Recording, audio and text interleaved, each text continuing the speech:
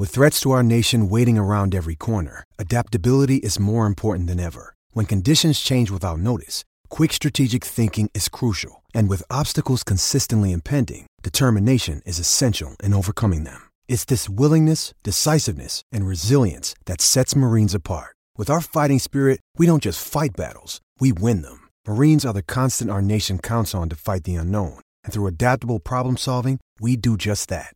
Learn more at marines.com. This is the Royal Blue Podcast from the Liverpool Echo, giving you the inside track on all the big talking points from Goodison Park.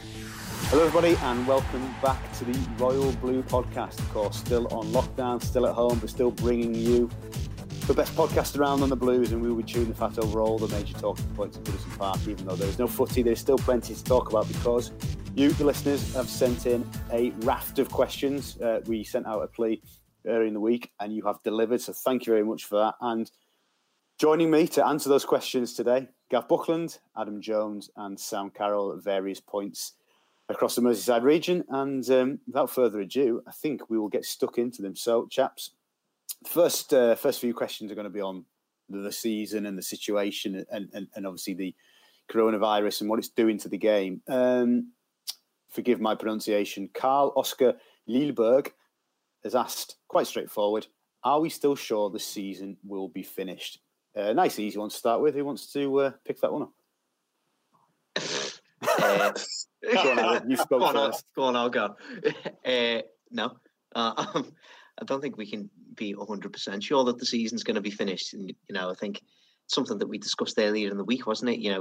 I think we all kind of expected it to be delayed further than the 3rd of April. And then obviously we've got this delay until the 30th of April now, but we've just had stricter measures brought in across the country by Boris Johnson just yesterday.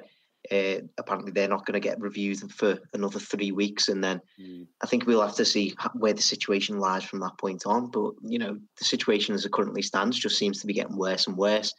It really doesn't seem like there's an end in sight at this stage anyway. And even in terms of just like going outside and having a normal life, it just seems so far away that you can't really be thinking about bringing football back into this mix as well. So, if it does get to the point where it's, mid-May, end of May, and we still haven't restarted again, then you've got to think that the football authorities, not just here, but across the continent, across the world, are going to be thinking to themselves, look, is it time to just scrap this and try for next season and then move on? I think that's going to come with a lot more implications than if they just tried to end this season in any way, shape or form. But we can't be sure that this season is going to end now.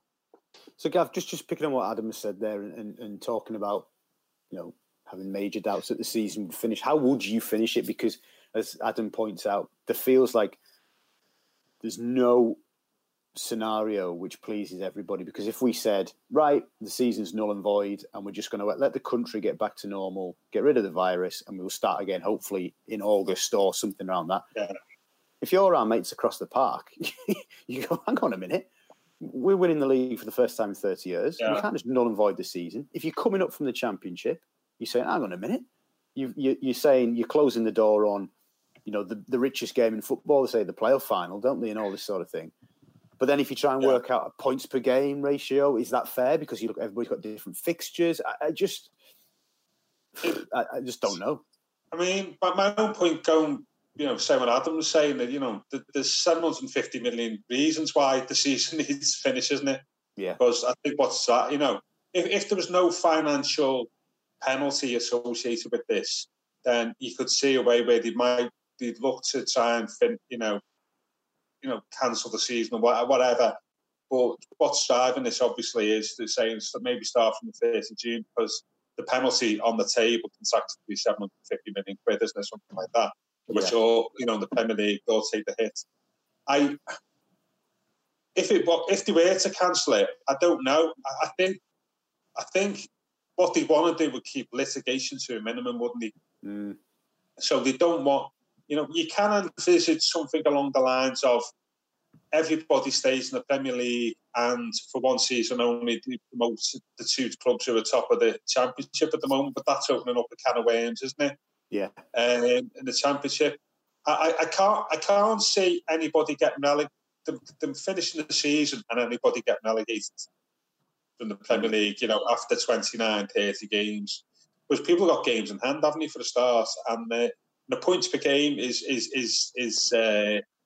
fraught with difficulty, isn't it? Because it assumes everybody's played the same opponents, and they haven't. Some might have played Liverpool twice and Man City twice, some other teams played them only one each. So it's difficult. What I will say is I don't see anybody get relegated in that position. They want you know what's going to happen there. I know you have parachute payments, but lose money, lose sponsorship, all that type of stuff. I can't see that happening. No, okay. Sam, any thoughts on that question about are we still sure the season will get finished? Yeah, the season should get finished, shouldn't it? I think I feel like now it's just going to run until when it runs, whether that be June, July, August, July. The season's going to get played till some point, because it has to, doesn't it? I think we touched on in earlier in the week that with kind of relegation, promotion, Europe, and the huge financial implications, then this season will get finished, and it's the next seasons then after that I think are going to be the real struggle in terms of fitting it all into a calendar and whether we'll lose games and stuff. But as we were talking about before we came on, it's unbelievable now to think that it looks like the National League season is over, and obviously there's not steps 1 to 7 there. A lot of local clubs to Everton and Liverpool now their season's done. So we would never have thought we'd have even hit that stage. So although it's a totally different kettle of fish in terms of the money, it's happening. Seasons are finishing in football now. So although it's a little bit of a different situation, I'm still pretty much 100% certain that we just have to finish it. Whether it comes back in the winter or whenever it comes back, that you just can't not do it. So yeah, football will come back, I think, for this season. But then whether we take out the FA Cup and the League Cup and stuff like that next season, I think that'll be where it gets really interesting. Indeed. You sort of touched upon a question James Andrew has posed to us. Thanks, James, for your question. Are these top players going to be happy with 3 years of non-stop football due to trying to push 10 games in, which then has a domino effect for the next 4 years? So Gav, there, James Andrew sort of saying, there's going to be a domino effect if we try and squeeze these things in. A player's going to be happy playing football almost continuously, given the international tournaments are coming back round. The Olympics have been delayed today, and so on. We've got the World Cup. We've got the funny season, haven't we, around the World Cup in 2022 as well, haven't we? I don't know. It's an interesting one. I would doubt it, but just be lucky that you're playing. At the end of the day, just be lucky that. Just thank you, lucky stars, of professional footballers would be what I think. But yeah, you're going to see. I'm picking up on Sam's point. There is it's a problem for this season and whatever next season looks like, isn't it? In some respects, next season might cause even a bigger issue because there's so much to cram into it. And you suspect that a lot of players will not want to play 3 or 4 competitions next season. I think something's got to give in the calendar. If you're a professional footballer, something's got to give, and to fit all that in over but next season, which could be truncated and fitted into like a sort of 6-7 month period. Then we got the Euros, then we got the following season. Then we got the African Cup of Nations, South America, all that type of stuff. It's going to be very difficult for players. I can see players not wanting to play more than, say, Premier League football and European football for a start. Because Gav, you talked about litigation earlier when we talked about the season generally and the Premier League and the TV deals, etc., and all that goes with it. There could even be, if seasons are truncated and games are coming in thick and fast in a really tight schedule, you've got the PFA, you've got FIFPro, you could be getting individuals going down that legal route, challenging all of this. Yeah, absolutely. And their agents are going to be having a word, aren't they? And I think you would like to think any calendar that's set up from June onwards, there will be consultation with the players. And I'd like to be, we've got supporters and all this as well, haven't you? Because they're already talking about that players are just going to be ripe for injury, aren't they, to come back in June. having not played. And, if you think you're playing, say if you're at the bottom of the table, you play 9 massive games in a short space of time, and you've not really trained and stuff, that's going to be really difficult. So there's going to be it's not like the start of a new season. And then if you get injured, then what happens then if you injury takes you into the next season and stuff like this? So it's a hell of a lot to think about, more just how this season ends. It's, as you say, like, it's that domino effect, isn't it? I mean, this ramifications of this could carry on, beyond the 2022 World Cup. Absolutely. Okay, moving on to the questions. Plenty, as we expected, on transfers and the squad. We're cracking. Danny Broderick, can each of you choose a realistic signing to improve the squad next season? Adam, I will throw that one over to you first of all. Realistic, by the way. So no Neymars, no Messis. Why wouldn't Neymar be realistic? Kurt Zouma, I think. Okay. We're in need of a centre-back. Kurt Zouma was obviously a huge target last summer. He's played a few games for Chelsea this season. He's not exactly a first-team regular for Chelsea this season. I think he just fit better at Everton. And, I just think he would still add a lot to our options in defence. So I'd probably go for Zouma. I did try my hardest to try and think of a right winger or like a right midfielder, but it's so hard. Like, I don't envy Brandon Ancelotti for having that on their plate to try and search for. But I think Zouma would be a nice sort of realistic one. I think I think he'd improve the defence certainly. Good one, Sam. Yeah, we've been talking about this today. So apart from myself, I think I'd be a savvy addition to you take us down, Sam. Forgot that was getting filmed. To be honest, in the summer I was confused by the links, but after watching them this season and kind of thinking about where we need to strengthen, I definitely think that going back in for Doucouré would probably be an interesting sign. And I just think he's big, he's strong, he's powerful, he can defend, he can attack, and I really think he's that kind of profile that could offer something a little bit different to Gomez and Delph. And maybe we haven't seen too much of Djibama. Maybe the only snagging point to that would be is he too similar a profile to maybe what Brands wanted Djibama to be, and hopefully what he will be. Obviously if Djibama does fit that brief, then maybe you're looking for more of a forward thinking midfielder, or as Adam said, a winger. So yeah, it's a tough one. I think there's just a few key. I think centre back, centre mid, and winger. If we can get one of those each, then I'd be delighted this summer. But yeah, I definitely think Doucouré at the moment. Hopefully, if you get him for a reasonable price, I really think he'd fit in well. Gav? Well, I'm going to say not there because I've not been part of this question, so I had time to think about it. And I was going to say Kurt Zouma, and Adam went straight in there, didn't he? We can have him. Kurt Zouma. Do you think that ship sailed, though? I'm not sure. I mean, the other one, which Sam mentioned, Doucouré. How old's Doucouré? Is he 28? Yeah, I think he's 28, 29, yeah. 29, isn't he? Yeah, that'd be an interesting conversation, wouldn't it? 27 according to Google. Oh, is he? My apologies. Turned 27 on January 1st. Oh, my apologies, Abdullah, yeah. Yeah. In case you're listening. He will be. He loves the Blues. I'd say I'd go with that on Zouma. What I would say though is, and again I'm going on kind of Ad's theme, is desperately need a right winger who can score goals, and we need a left footer. I'm thinking if not Zouma, the lads be linked with Gabriel, is it? Is it the centre half? Mm-hmm. Centre half, yeah. Yeah, I think he could. We just need a left-footed player. I mean, I was thinking about this. We've been speaking about Baines being renewed the contract, and but he should not. If you've got a left-footed centre half, sometimes if they're the right sort of, they've got the right sort of ability, flexibility, you can play them at left back, can't we? That's one of the things we've missed, haven't we? We haven't had a left-footed centre half who can fill in at left back. Yeah, because Les Scott used to do that, didn't he? He did.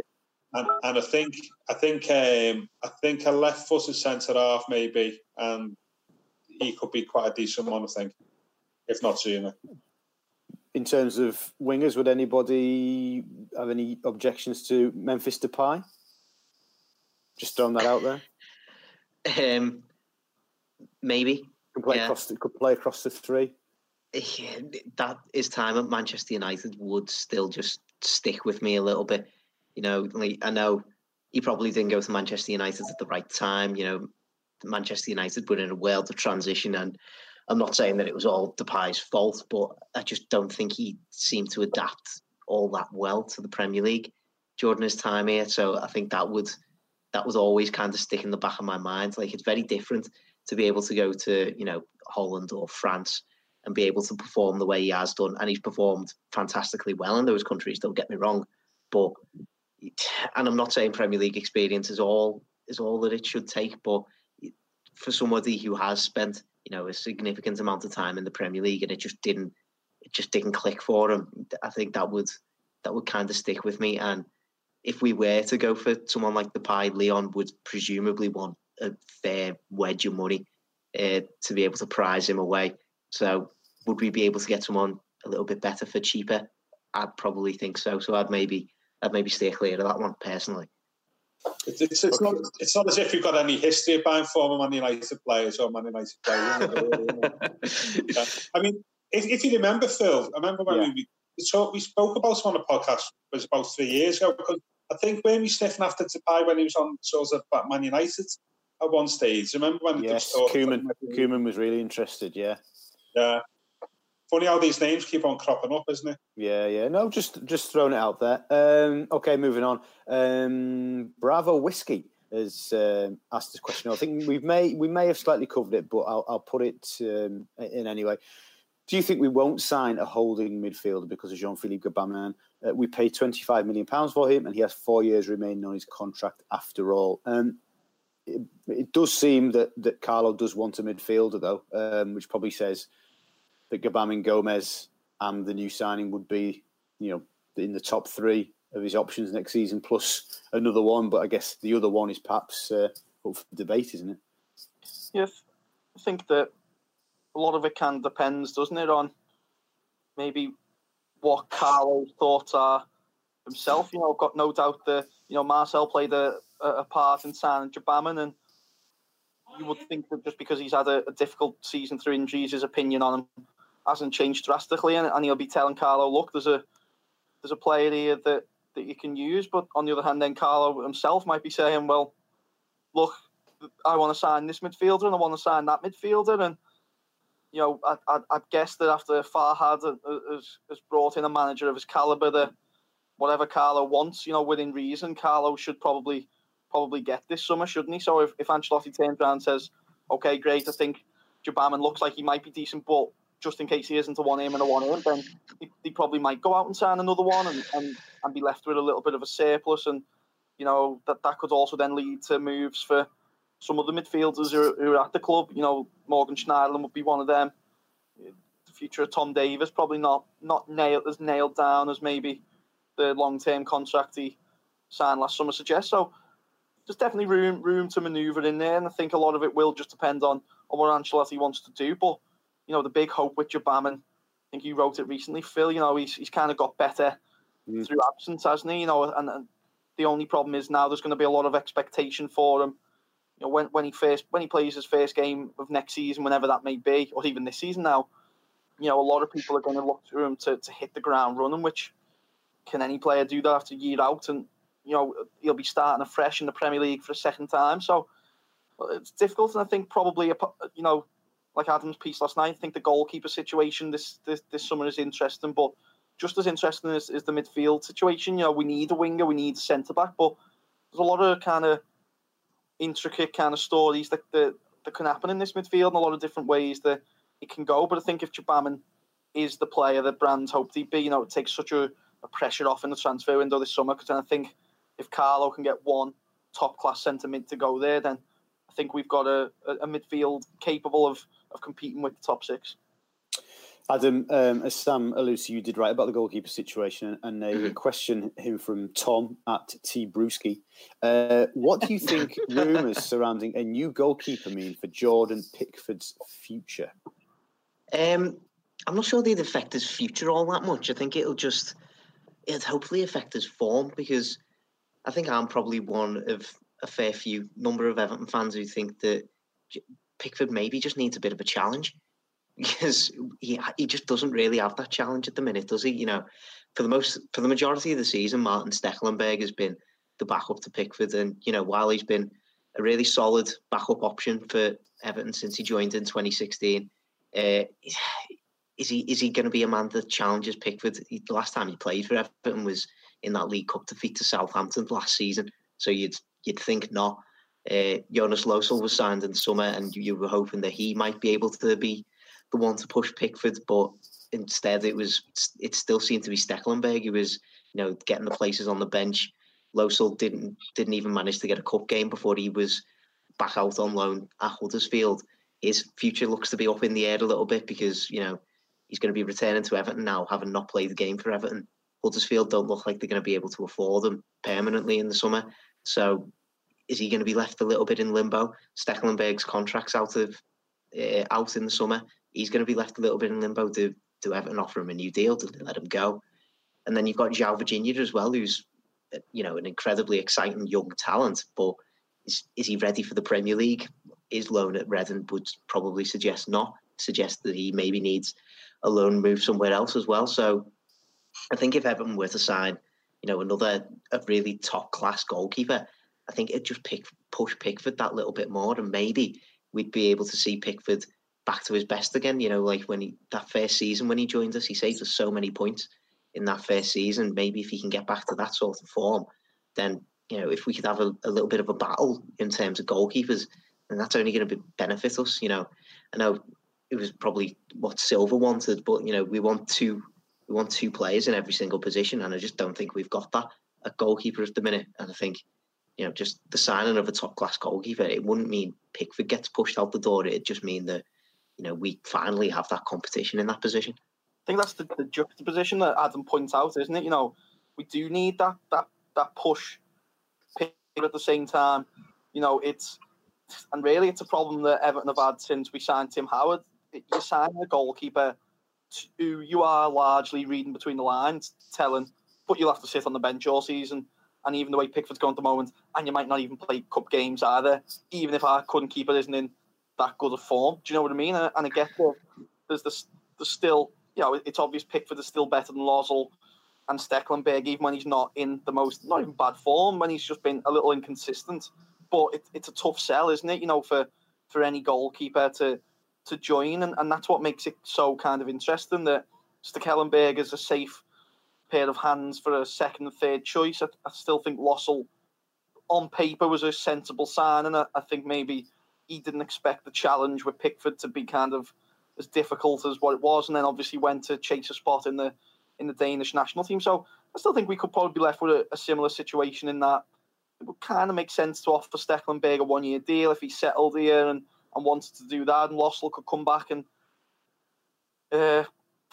be second choice. But then with Euros getting pushed back, then I suppose he's in the same boat again of needing to get in that squad. Exactly. That was my next question. What do you think we do? Or do you think Jonas Losel is thinking? Because as you say, Sam, he went to Huddersfield in January because he wanted to make sure he was in the squad for the Euros. The Euros are now being put back for 12 months. He will return to Everton, presumably at the end of whenever the season is, possibly before, because obviously they had Grabara, didn't they? I think, and he got injured. So if he comes back to fitness, there may be a decision there anyway. But his situation hasn't changed. Yeah, and I think that's my worry with the whole thing, is that the two guarantees is Pickford will be number one, and you need Virginia to go out on loan, and hopefully a better loan. You know, and it happened, and especially with a young keeper, it just didn't work out at Reading. You know, a couple of mistakes and you're out the team, and a change of manager, and he's back at Everton all of a sudden. But, you know, he needs to go out on loan to build his confidence and to get a good run of senior men's football. The worry is that, as we've spoken about already, there's work that needs to be done across the board, and if Stekelenburg doesn't sign a new deal, and Lossell comes back from Huddersfield and says, well, look, for me, nothing's changed. I want to go out on loan again. Unless you're going to put your foot down and say, well, tough, you're number 2, get yourself on the bench, and risk kind of rocking the boat with him a little bit, then you're potentially having to go out and sign 2 senior goalkeepers in a summer transfer window, which then leads back to Adam's point that if you're Marcel Brands and Carlo Ancelotti behind the scenes trying to get a centre-back, a centre-mid and a winger to immediately start in the first team, then it's going to be difficult to find a goalkeeper with the right attitude and the right ability to push Pickford. So, it's, especially with all this kind of going on in the background of coronavirus and the season getting pushed back and when Stekelenburg's contract would run to and all the legal implications of that, quite a complicated situation which could go a variety of ways, really. Gav, Chris Cohen has got an absolute doozy of a question for you here, mate. With the loss of revenue most teams will face due to coronavirus, what do you believe the chances are Everton's summer business will be minimal? So there's a couple of questions in a question there in terms of. So do you think Everton will be hit financially by this delay, or do you think significantly they would be hit financially by a season being cut off at this point? And does that affect potentially what we do whenever this transfer window is? Yeah. Have you got an hour? I think, financially, we are vulnerable, aren't we, in terms of if the season was truncated and there was a smaller TV payment to clubs in the Premier League, that Everton, because our commercial income's not that great, because our match day income's not that great, we are heavily reliant on TV money. So any reduction in that TV money, however small, would hit us substantially. That said, is what then comes into play for me would be then FFP, wouldn't it? Absolutely. In terms of living within your means and in normal FFP terms, if say we lost 30 million in TV money, maybe more, we'd have to make that up. But if the FFP rules were relaxed, then we may still be able to carry out business. Because as we know, transfers don't hit you in the year you buy a player, hits you over the course of the contract. Of course. So I would say probably not. My feeling would be not that great, as long as we guarantee future income in future years. And of course, we just don't know what football's going to look. It goes back. We don't know what football's going to look like post this traumatic period, do we? But all things being equal, probably not that much, as long as FFP rules were sort of reflected. The fact that actually there's some very unusual circumstances at the moment. I think, Gavin, we won't labour on this point, but and also as FFP, what about the Premier League profit and sustainability rules? Do you think now that this spells the end or a revision of that £105 million figure that you're allowed to lose over a 3-year period as a maximum? I would think they would have the same what's called force majeure rule, isn't it? That if there's something outside your control that comes in and affects your finances, then that would be taken into account. I know within FFP it does. I would imagine the Premier League would have to review that, regardless of what whether there's a paragraph in there or not. I would imagine there will be, to be honest with you, Phil. Yeah. What needs to be avoided though is something, and this is across football, is FFP is not going to count this year. Let's go out and the league of money. Yeah. But which hopefully wouldn't happen. But I think we will be all right in the great scheme of things, as long as some of the FFP rules and Premier League rules were loosened. Not just for this year, maybe even that's another one that maybe go into next year as well. So our financial year runs up to the end of changed up to the end of June, didn't it? Yeah. So there will be an impact end of this June this year, perhaps, because the TV income would have been due to pay up to the end of June, and also the next financial year as well. Absolutely. Yeah. So there's 2 financial years that this incident, for whatever, for want of a better phrase, would affect. you would think hopefully that there would be some understanding financially with both the Premier League and FA across those 2 financial years. Absolutely. In terms of loosening the rules a little bit. Yeah. Okay, here's a good one for Adam. Do you think Carlo has had enough time to assess the squad and who he wants to keep or sell as he expected? Or does he need... or was he expecting another 8 to 10 games in which to make that decision? That's from Michael Esney. It's an interesting question, isn't it? Because I think he quite rightly would have expected to have, from the day he joined until the end of the season, to make this decision. Now, and of course, he may still have those games, of course. Let's make. Oh yeah, clear, of course, yeah. Like he absolutely could still have those games, but there's no doubt in my mind that it will be crossing his mind at this point, and it'll be crossing the minds of a lot of the club's hierarchy at the minute. Look, we might not get these games so we might have to make quicker decisions than we expected on the current squad. Having said that, I'm not sure. I think Carlo, in a very short amount of time, has got every aspect of this Everton squad that he could have possibly got. He got, the highs of, some really good performances across when he first joined. He had the kind of late collapse at Newcastle. He had the Merseyside derby defeat. He had that Chelsea defeat as well. He's kind of encapsulated all that is good and bad about this squad at the minute. So, in a way, what else could he have possibly learned? Apart from players who are injured, the likes of Gbamin, you can't really judge him as of yet. But apart from that, he'll have seen these players week in, week out for a good number of months now. He's seen a wide range of performances on the pitch. He's seen all the inconsistencies that we've always said are rampant throughout this squad. So, in a way, what else could the players have taught him in these last 8 to 10 games? Could they have put together a run for Europe? Can they still put together a run for Europe? Maybe. We don't know. But in my head, I don't think there's a lot more that Carlo is going to learn about these players, and I think he might have decisions already in his head. We don't know. Indeed, we do have more questions that have come in on transfers, but we will get to them in the pod later in the week or next week. So thank you for those. Just quite a lot. We want to get across as many areas as we can. Perfect. This is one for Sam. What next for the under-23s players, Sam? Specifically ones with contracts that end this summer, like Nathangelo, Marcello and Morgan Feeney. That comes from the Street End 1878.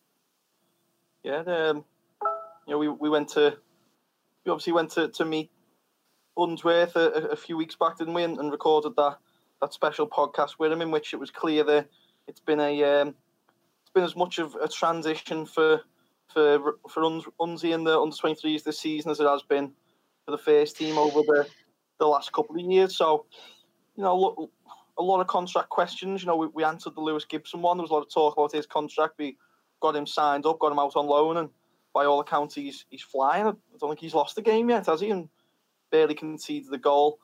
In terms of Marcello, obviously we know that the club have got an extension, an option for an extension on his contract. Would they take it at this moment? Probably not. And that's not because Marcello hasn't been a good servant to that under-23 team, and not because he doesn't impress. He quite often looks like one of the better players in that team, but the lad is now 20, 21. Probably time to let him kind of go and stand on his own 2 feet and look for a senior move. And Morgan as well could be in that same boat. The only thing that maybe I could see happening with Feeney could potentially be a similar situation to Harry Charsley. Yeah. Suffered a really unfortunate injury that kept him out for a bit of time, like what Morgan's had at Tranmere.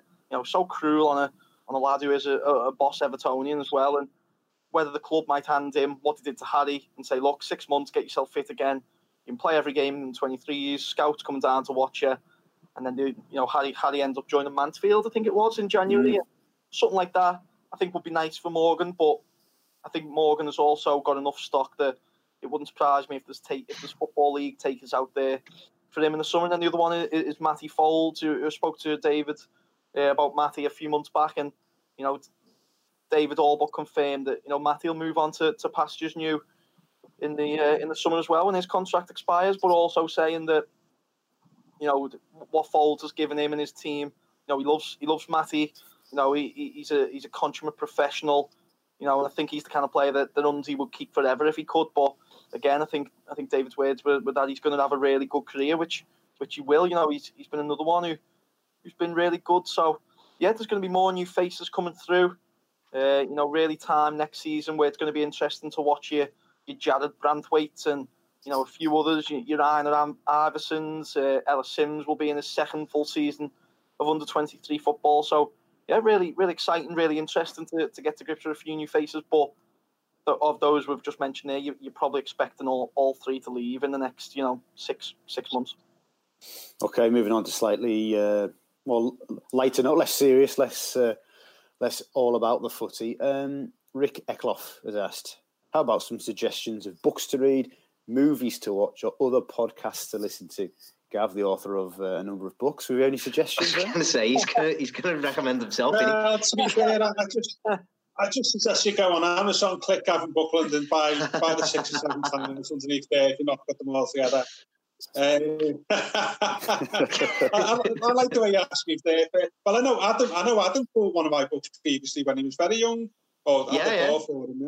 I can't remember which one. It was the one with Dixie Dean on the cover. Yeah, it was. What one was that? It was at the time when Dixie Dean was playing, by the way. Yeah. Oh no. That was Strange But Blue. That was in 2000. So I mean, I'm contractually obliged to say money can't buy stuff. My tale of Evan under Harry Patrick and John Morse from 1961 to 73. You all should buy that if you've not bought it already. Shame on you. To be honest with you,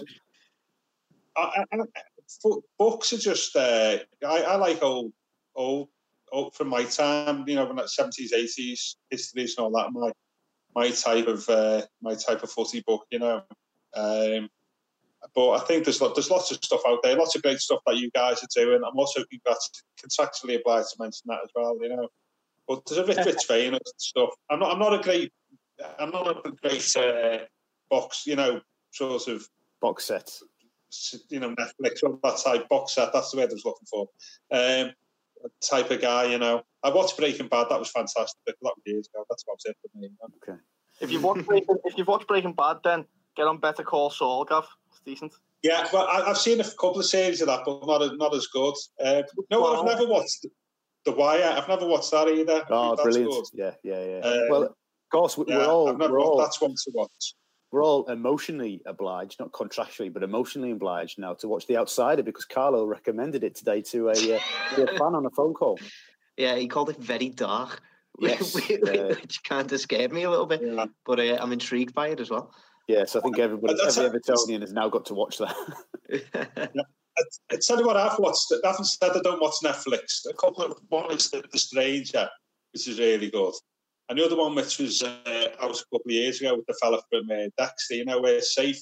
You're not seeing that. That's got. I think they're both about 9 episodes long. Those series, they're both well worth watching. Okay. Are there any further additions to this list? I think go on. Did he not say ad? Did he not say ad? I did say ad, but I don't mind. I thought you want to add any. But you might said, does ad want to add? Maybe. Yeah. No. I've confused Sam there. Sorry, everybody. Well, it doesn't take much, does it?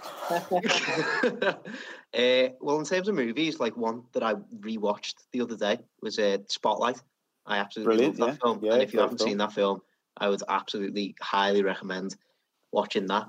Apart from that, on Netflix, I've just started watching. Have you heard of that? The Tiger King. No. It's absolutely bizarre. It's about this fella like in America who owns, one of them like big roadside zoos, and he owns like 250 odd tigers. Wow. And just the story of him is absolutely incredible. So yeah, that's only just come out on Netflix. I would highly recommend getting into that because I am loving it. Excellent. Well, Rick, hopefully that is that recommendation list will keep you busy for a little while. Here's another good one. Mark Ovens. If you could rewatch any Everton game while in isolation, which would it be? And if you were stuck in isolation with any Everton player, past or present, who would you choose? Me and Adam have already discussed this. I stuck in isolation. Me and Andy van der Meijden just I don't even reckon I'd noticed the 3 months had passed because we just have. What possibly could go wrong? No, I reckon he'd love a little Desperado as well. Get FIFA on, just talk about the night out, innit? And so, and I know the one Everton game, Man United 2005, Ferguson diving header. Just I was saying to Adam earlier, not the best game, but as a 9-year-old, that was my first Everton match where I just couldn't believe that a crowd could be that loud. I didn't realise that you could get thrown down like 27 rows of the lower Gladys when we scored. You know, you had the Rooney songs and Rooney What's the Score when we went 1-0 up. You had Gary Neville volleying balls into the family enclosure and getting sent off. It was just I'm going to watch it tonight. I'm going to put it on. Gavin, yeah. I was looking at some stuff yesterday. I think going back to Ads, but I mean, I'd say H&E because my favourite ever player of all time. But going back to Ads, I think a few weeks with Michael Madar would be probably quite fun as well, wouldn't it? For some of the reasons from what Sam was saying about Van der Meijden. I think Michael Madar and Andy Van der Meijden in isolation of each other would actually be fun. But yeah, I think Mickey Madar would be good fun. I think for a couple of weeks. Throw Royston into the flat. You've got Royston Drenthe. Oh my God! Yeah, carnage. You could have Tommy Gravison as the landlord, couldn't you? He's got money. That'd be. I want a funny story about Tommy Gravison. A journalist told me when he resigned for Everton in 2007, when he came back on loan. I think it was just after Finch Farm had opened, and he walked into the reception. And he said, I was standing in the reception, I was waiting to interview Tommy Gravison, and he'd come down, and I was just getting signed in. And in the reception area, there was a big load of water bottles just piled up, and the medal just being delivered. And he said, in utter silence and completely, like, for no reason at all, Gravison went up and kicked the water bottles all over the reception. Just for no reason. In utter silence, and then just went back to being like sort of getting signed in. So it was just mad. Well, there you go, Tommy Grav. Adam, have you had your pick? Sorry, mate. No. Do you want me match or me play? Okay. I want both, Ad. Come on. All right. Oh, I've not given me match, by the way. I'll do that after that. Sorry. Okay. No, go on. You go first. You go for your match first. Go on. It was only televised in highlight form, but if I could relive one Everton game again, it'd be Spurs 1 Everton 2, April 1985, because it's the best Everton game I've ever been to. Brilliant. That'd be my game. There you go, Adam. For my game, I'd choose us beating Liverpool 3-0. That was an absolutely amazing day, and I remember like walking home from that match. I'd been with my uncle, and my uncle was saying to me and my cousin, like, treasure this. This will not happen again for a long, long time. And fair play, he was absolutely right. And for player, I would choose my famously long-time best friend, Matty Pennington. That's a bit boring, isn't it? Yeah. I was Sam's fuming. Sam's got off. He's angry.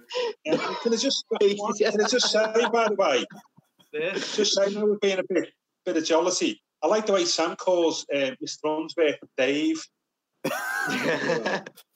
I'm surprised he wouldn't be happy. Dave.